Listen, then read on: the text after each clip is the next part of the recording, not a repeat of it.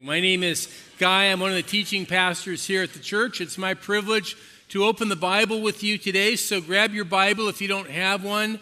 Ushers will appear with Bibles and hand you one, and you can follow along with us. Once you get that Bible, open up to the Gospel of Luke in chapter 9. One of the most amazing conversations that I've ever experienced in my life took place with a complete stranger. It was 6 a.m.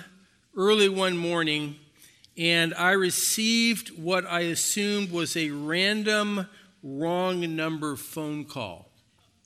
So we're going to go all the way back, roll the tape back to 1983, and a time of great discouragement in my life. So I was a church planter in Southern Oregon. I had been there for 5 years at work planting this church, and it was super hard.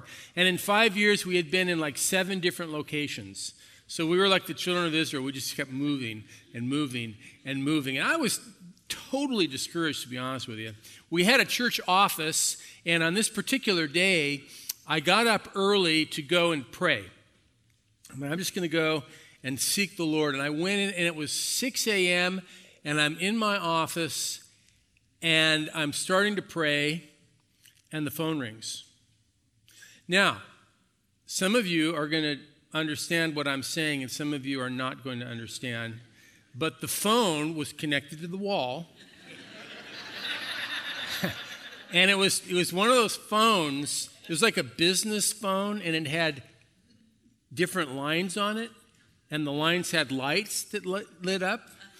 And we had 2 lines. We had a rollover line. So the main church number is line 1, and the light would come on if that was ringing. And then if you had a second call, the second light would come on. This is high tech. And you'd know, oh, well, that's not even our real phone number. That's just a random phone number. And so I'm there, and what happened was I get a phone call on line 2. That means it's not even the church phone number. So what do?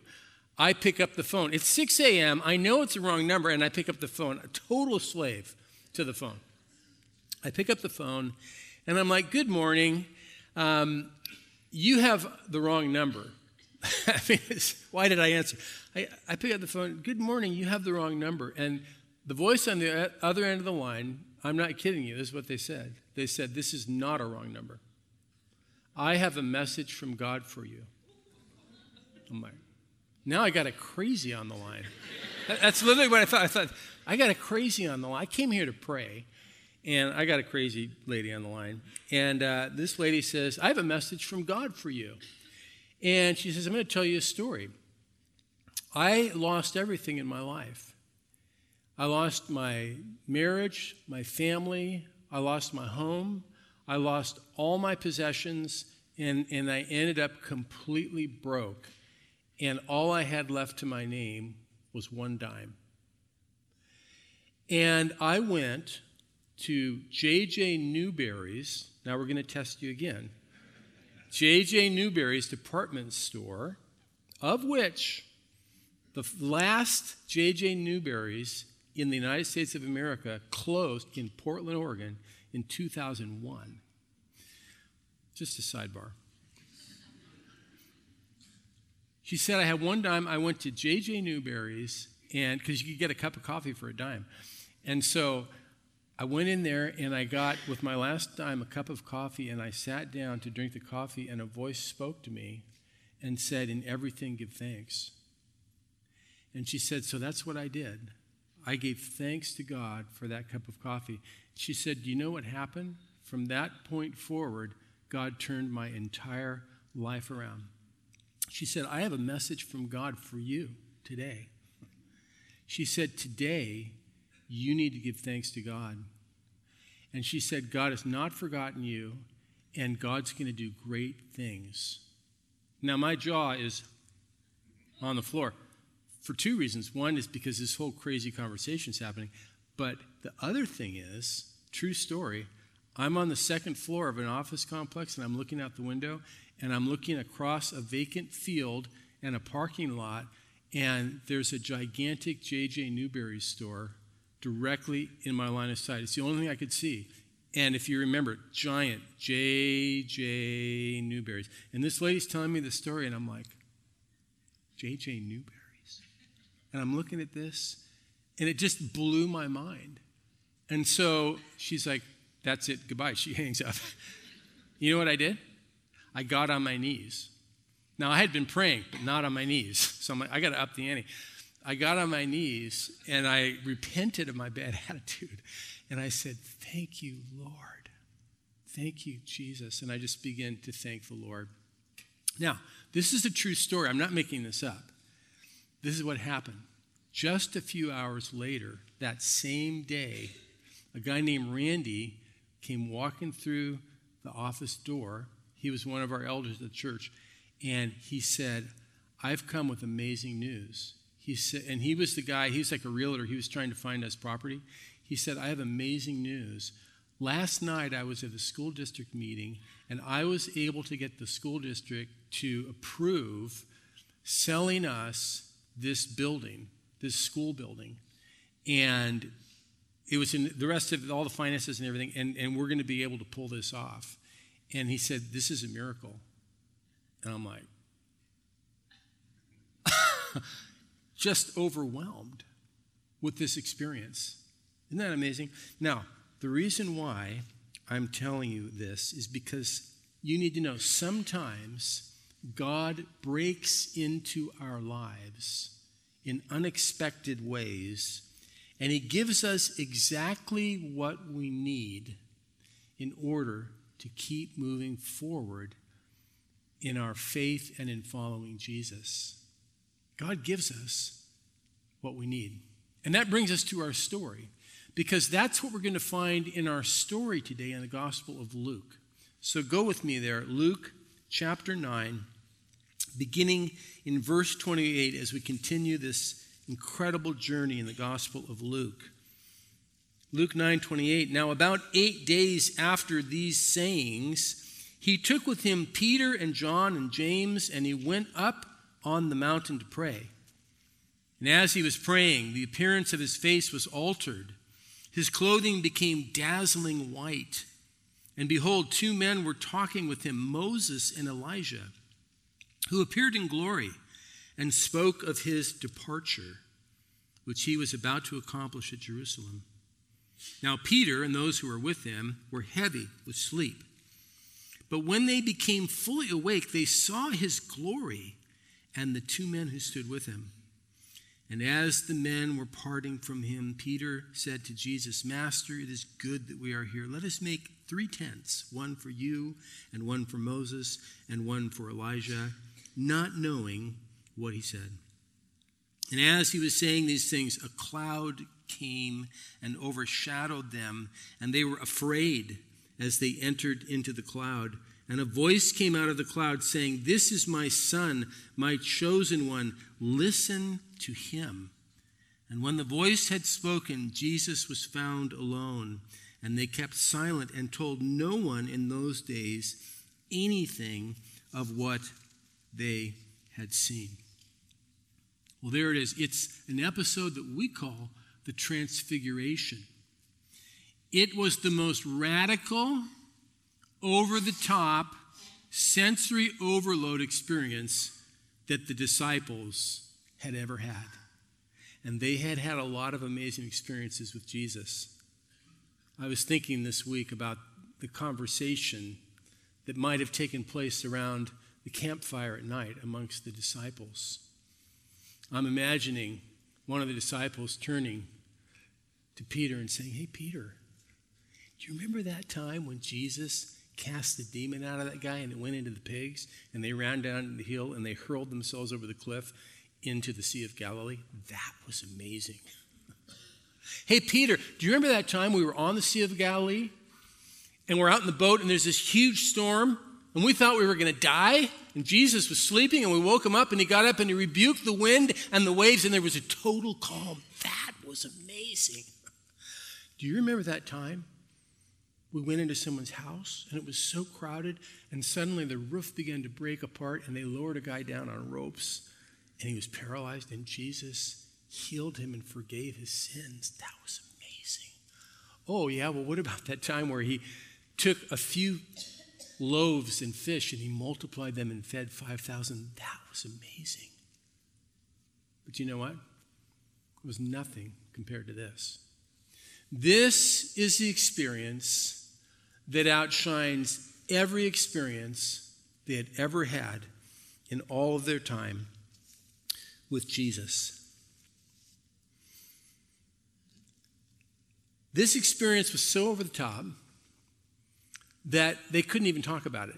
You notice what it said at the end of this paragraph in verse 36? When the voice had spoken, Jesus was found alone, and they kept silent and told no one in those days anything of what they had seen. They didn't talk about this at the campfire. They couldn't talk about it. It's like they had no words. They had no categories. They couldn't even parse the thing out. They just kept quiet for a long time. But I promise you, they never, ever forgot for the rest of their lives that moment. And the reason we know that is because Peter tells us so. If you go to the book of 2 Peter, off towards the book of Revelation, you'll find 2 Peter. And it's at the end of his life, very end of Peter's life. He tells us so in this letter. Listen to what Peter says. 2 Peter chapter 1, verse 16. For we did not follow cleverly devised myths when we made known to you the power and coming of our Lord Jesus Christ. But we were eyewitnesses of his majesty. For when he received honor and glory from God the Father, and the voice was borne to him in the majestic glory, this is my beloved Son, with whom I am well pleased. We ourselves heard this very voice born from heaven, for we were with him on the holy mountain. This is the end of Peter's life. It was lodged in his head and in his heart. He never forgot. In fact, it was an experience so powerful that it shaped his thinking. It shaped who he was as a person. He could never shake it. He never wanted to shake it. You know, it was a defining experience in his life. It's awesome. Okay, so what does it mean for us? Like, what is this amazing experience in the gospel, transfiguration? What does that mean for our lives as Christ followers today? That's what I want to talk about this morning. And so what I want to do this morning is I want to give you 4, not 3, 4 interpretive keys to unpack the meaning of this passage for our lives. And interpretive key number 1 is the prayer of Jesus.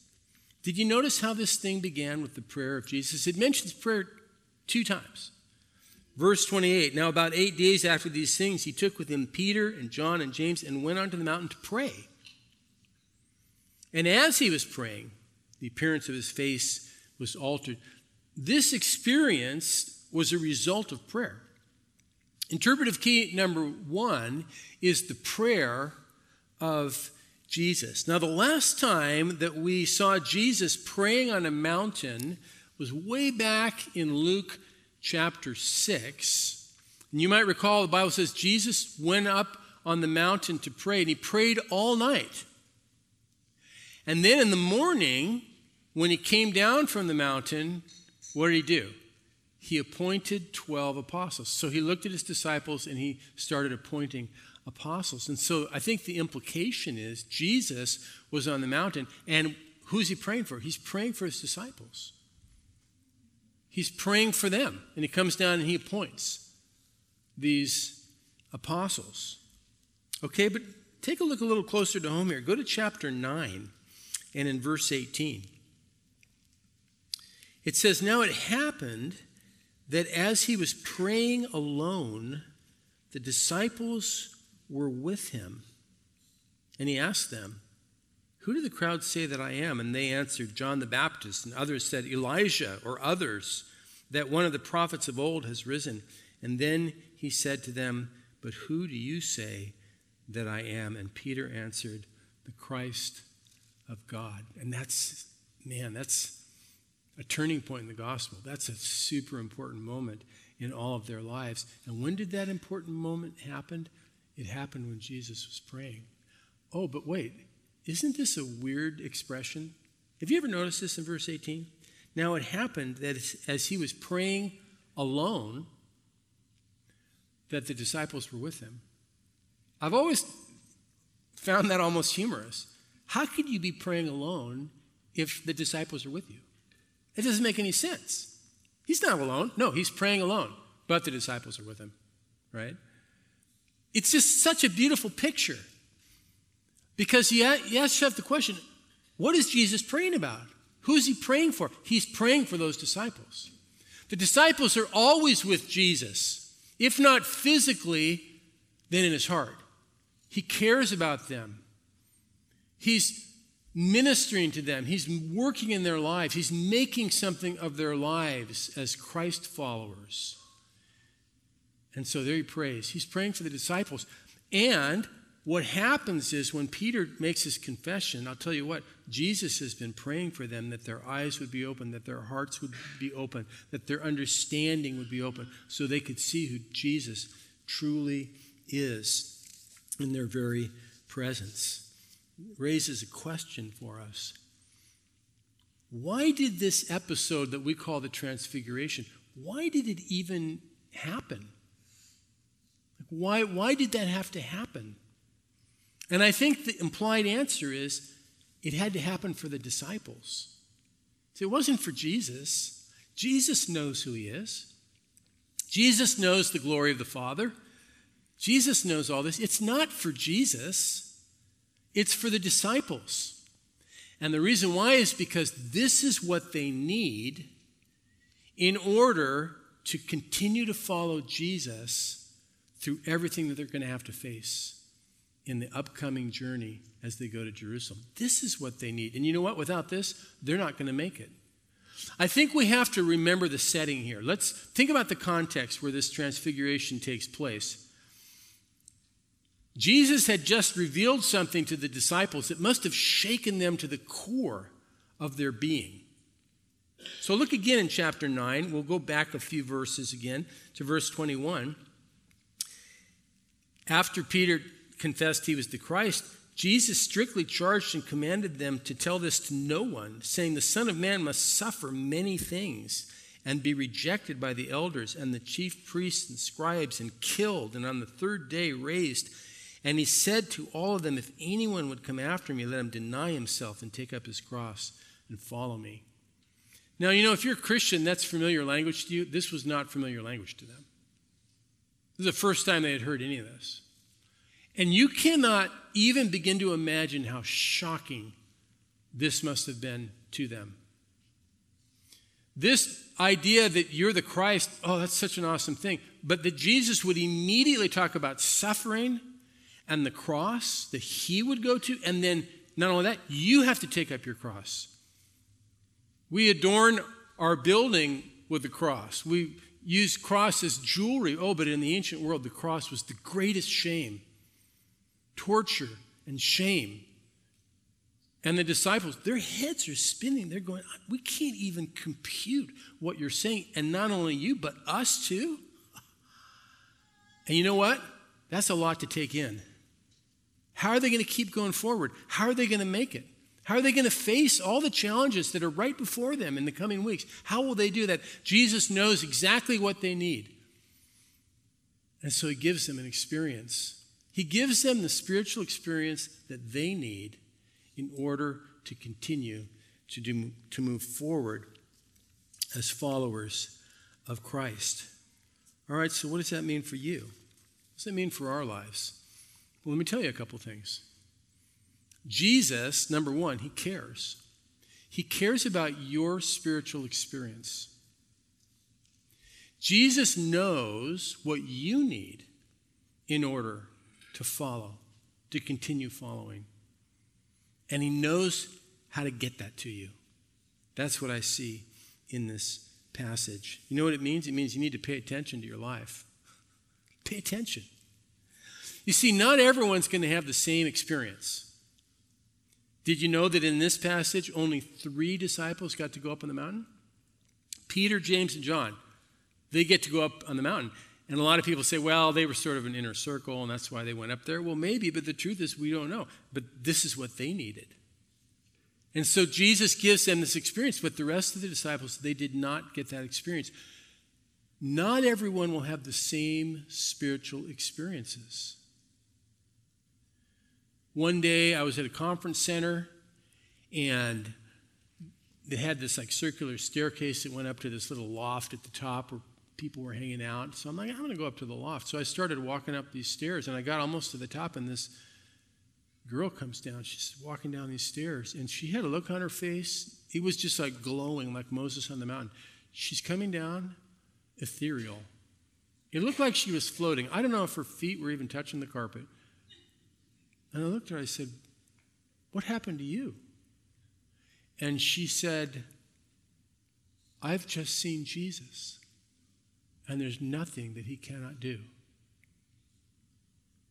And you know what I did? I picked up my pace. I said, I'm going to get up to the loft. She's going down. I'm like, I'm getting up there. You know, I came up to the loft. I'm like, where's Jesus? You know, I didn't have that experience. That was her experience. I've never had another phone call like the phone call I had at 6 a.m. in an office looking at Newberry's out my window. That's never happened again, all right? But it was real, and it's what I needed on that day. What do you need in your life? The Lord knows.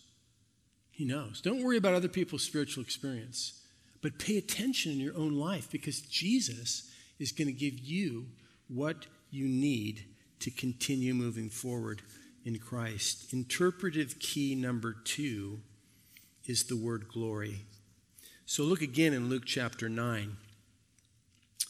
This passage is filled with the theme of God's glory, with language that's really lifted from the Old Testament.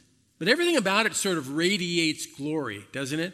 Let's look through it again, because it's so cool. In verse 29, it says, as he was praying, the appearance of his face was altered. His clothing became dazzling white. That's glorious. 2 men were talking with him, Moses and Elijah, who appeared in glory and spoke of his departure, which he was about to accomplish at Jerusalem. Peter and those who were with him were heavy with sleep. But when they became fully awake, what did they see? They saw the glory of Jesus and the 2 men who stood with him. And so Peter wants to build a tabernacle, but as he was talking about that in verse 34, a cloud came and overshadowed them, and they were afraid, and the voice spoke from the cloud. Now, those of you who know the Old Testament, you know that all of this is imagery which is taken from the Old Testament, from the book of Exodus, and it's really taken from the encounter that Moses had with the presence of God. And so let's just read a couple of verses from Exodus so you can get the context. Exodus 24, verses 15 through 17. It'll give you a snapshot of Moses on the mountain. Now, he's up on the mountain, on Mount Sinai. It says, then Moses went up on the mountain, and the cloud, there's the cloud, covered the mountain. And the glory of the Lord dwelt on Mount Sinai, and the cloud covered it 6 days. And on the 7th day he called to Moses out of the midst of the cloud. And the appearance of the glory of the Lord was like a devouring fire on top of the mountain in the sight of the people of Israel. That's big stuff. That's the experience of Moses. And you notice that on the 7th day he went. And it's interesting that Luke says that 8 days after he told them about the cross, 8 days later, they had this experience. Some people ask the question, well, why was it 8 days?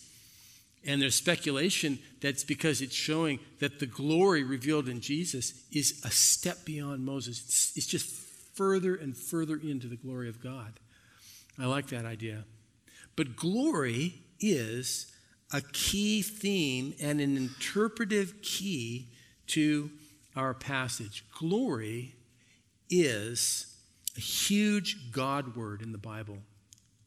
It's this luminous, shining, powerful word. Every time you see the glory of God in Scripture, it's big. It's overwhelming. It's astounding.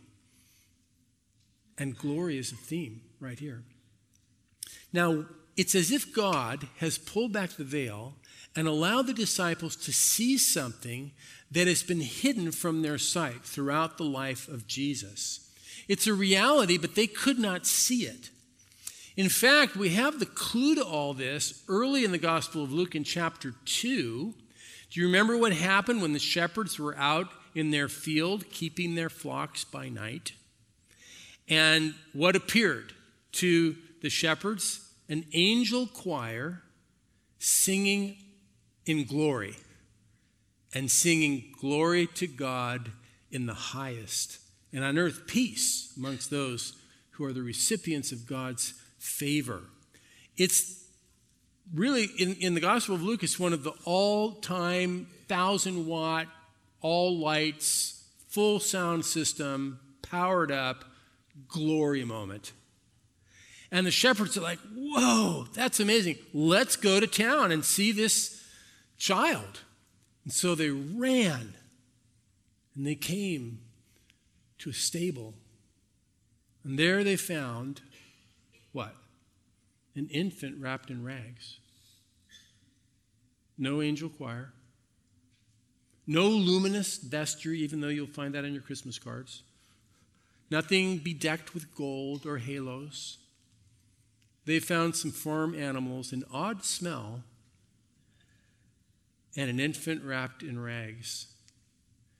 And here's what we realize. All that glory, the glory of God, it's all veiled in the person of Jesus, in the humanity of Jesus. There's the glory of God, God incarnate, but it's hidden. It's hidden from view. And now, at this critical moment when the disciples, they have to face the cross. Jesus faces the cross. They have to pick up their own cross. And they're realizing, this is tough stuff, man. How are we going to keep going? And all of a sudden, God says, I got to do something for you. I'm going to pull back the curtain so that you can see the glory. You have to see the glory of God in the face of Jesus, or you're never going to make it. And they get to have that incredible experience. You notice how in the passage all of the spotlight goes on to Jesus. They look and they see the glory of Jesus. The voice says, this is my son. Listen to him. All the focus is on Jesus. What does it mean for our lives? Here's what it means. Spiritual experiences are good, but they're not enough. All the spiritual experiences you have, they're awesome, they're good, but they're not enough.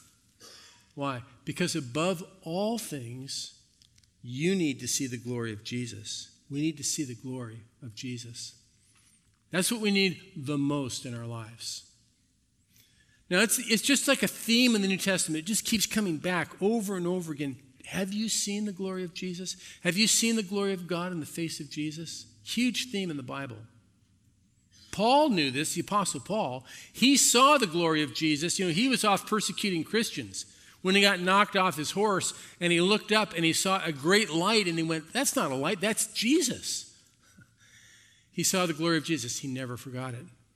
Take a look at this. Let's just go one time to the Apostle Paul. 2 Corinthians chapter 4. Verse 5, for what we proclaim is not ourselves, but Jesus Christ as Lord, with ourselves as your servants for Jesus' sake. For God, who said, let light shine out of darkness, has shone in our hearts to give the light of the knowledge of the glory of God in the face of Jesus Christ. Paul's like, that's the thing that keeps me going. Through everything, that's the vision that's in front of me. It's powerful. If you keep reading a little bit further in 2 Corinthians, you get to this really interesting passage. I'll start in 2 Corinthians 4:16. So we do not lose heart, though our outward self is wasting away, our inner self is being renewed day by day. For this light, momentary affliction is preparing for us an eternal weight of glory beyond all comparison, as we look not to the things that are seen, but to the things that are unseen. For the things that are seen are transient, but the things that are unseen, they are eternal. Isn't that amazing? You see, you can look at an earthly level, you can look at the things that are seen, they're all temporary, they're only going to get you so far. But the things that are unseen, which is the glory of Jesus, that's going to get you further. That's the thing that you need to see. In fact, what Paul says is that all of our sufferings, if you're to measure them, and they feel so enormously weighty in our lives, he says they're like nothing compared to the weight of glory. But do you see it? Peter saw it. He never forgot it. John, he saw it. And he wrote his gospel, and we call it the gospel of glory. Because the word of God became flesh, and we beheld his glory. The glory of Jesus, he says in John chapter 1. James, he saw it. You know, James was the very first apostle to be put to death for his faith. Acts chapter 12, very first. James was put to death. He wasn't afraid. He was prepared. You know why? Because he had seen the glory of God in the face of Jesus. He had seen beyond the veil. And that carried him through. Such an important topic. What does it mean for our lives? Above all, we need to see the glory of Jesus. We need more than just Christian advice. You know, there's a lot of great advice in the Bible. There's a lot of great principles in the Bible about how to live and how to be like Jesus. But we need more than that. We need more than advice. We need to see the glory of God in Jesus. We need to know more than how Jesus would vote in the next election. It's not enough to know, will Jesus vote Republican or Democrat, okay? That's only going to get you so far. You need more than that. We need to know something more than what's going on in the Middle East.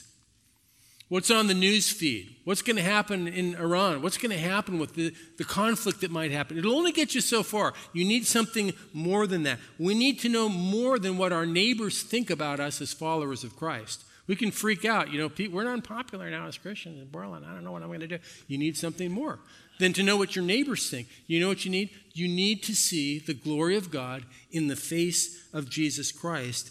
That means you need to look up. Brothers and sisters, we need to look up. Look up from your device. Look up from your news feed. Look up from your circumstances. Look up from the Middle East crisis. Look up from the opinions of people around you about Jesus or the church. Look up and look past all of that and see the glory of Jesus, and that will sustain you. That's what this passage means. But there's another interpretive key. Number 3 is the content of the conversation that they had on the mountain. So go back to Luke chapter 9. The content of the conversation, isn't it amazing? The disciples are there, and all of a sudden, Moses and Elijah show up. Don't ask me, to tell you the details of how that happened. That's just a God thing. It's like, and they know that's Moses and Elijah. I don't know how they knew. They're just like, that's Moses and Elijah. And they're talking to Jesus, and they're overhearing the most important conversation of their lives at that moment. Have you ever listened in on someone else's conversation? I know that you have. I know that you have. You're in the restaurant, I'm in the restaurant with my wife. I was at a restaurant in Seattle. It was like a special weekend, and we went out on Friday night, and we're at a table, and it's just me and my bride. It's amazing, and this guy walks in and sits down next to us at the table. Young guy, nice-looking guy, It's like, wow, it's, Seattle, this is the way they roll in Seattle. And all of a sudden, this gal walks in and walks over to his table, and they introduce each other, and I realize what this is. This is one of those internet dates. This is me. I'm like, this is one of those internet. They have an app. They hooked up on the internet somehow, and I'm like, and it's so awkward. They're like introducing themselves, and it's just super awkward. And I'm fascinated by this. I'm eating my salad, looking at my wife going. And then I realized this guy's a Christian, because he starts raising his Christian flag. Like early in the conversation, I'm like, awesome. I start praying for him. Lord, bless him. Bless him. And he's saying, yeah, I'm really involved in my church, and Jesus is really important to me. I'm like, wow, awesome. And the gal is like, well, I'm not very religious.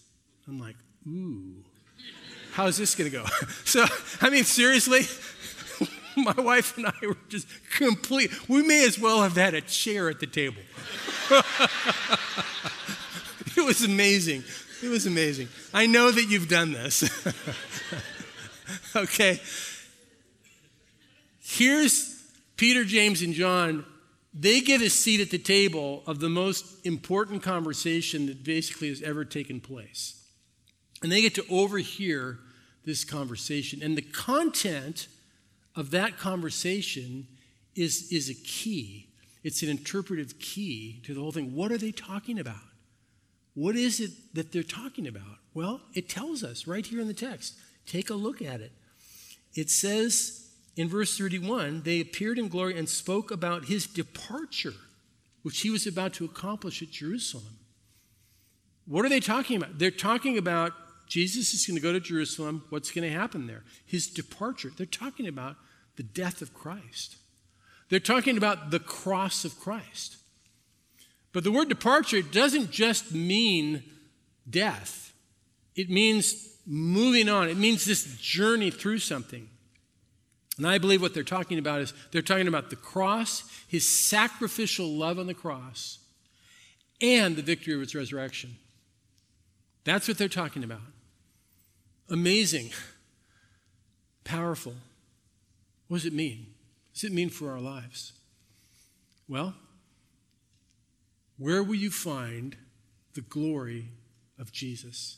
Like, we have to see the glory of God in Jesus. We have to, or we're not going to make it. But where will we find it? You say, well, I don't have those kinds of experiences like you do. I don't know. I've never had one. Maybe I will tomorrow, but I don't know. I'm not going to be on the mountain like them, so how am I going to see the glory of Jesus? Well, here's your answer. What are they talking about? They're talking about the cross and the resurrection. And who is it? Moses and Elijah. Moses represents the law, and Elijah the prophets. It's like this theme in the Gospel of Luke. The law and the prophets, they all point to Jesus. You know what it is? It's God's way of telling us you'll find the glory of Jesus in the scriptures as they illuminate the cross and the resurrection. That's where you'll find the glory of God in Christ. Yeah, but I don't have that experience on the mountain. Oh, but you have the scriptures. You have the same scriptures that they have, the disciples have. And they begin to learn and understand how Jesus was the fulfillment of the law and the prophets, and how the cross and the resurrection was everything that was being pointed to in this. What does it mean for our lives? Here's what it means. Turn off your device. Turn off your news feed. Stop worrying about politics. Stop worrying about the Middle East. All right? Shut down your Facebook for a little while and open your Bible. Open your Bible and read the story of God in Scripture that points to Jesus, and the Holy Spirit will work through it, and he'll start to show you the glory of Jesus, and it's going to strengthen you to move forward in your life. Here's a key. Here's a clue. What were they talking about? His departure. Do you know that the word departure in this text is literally the word Exodus?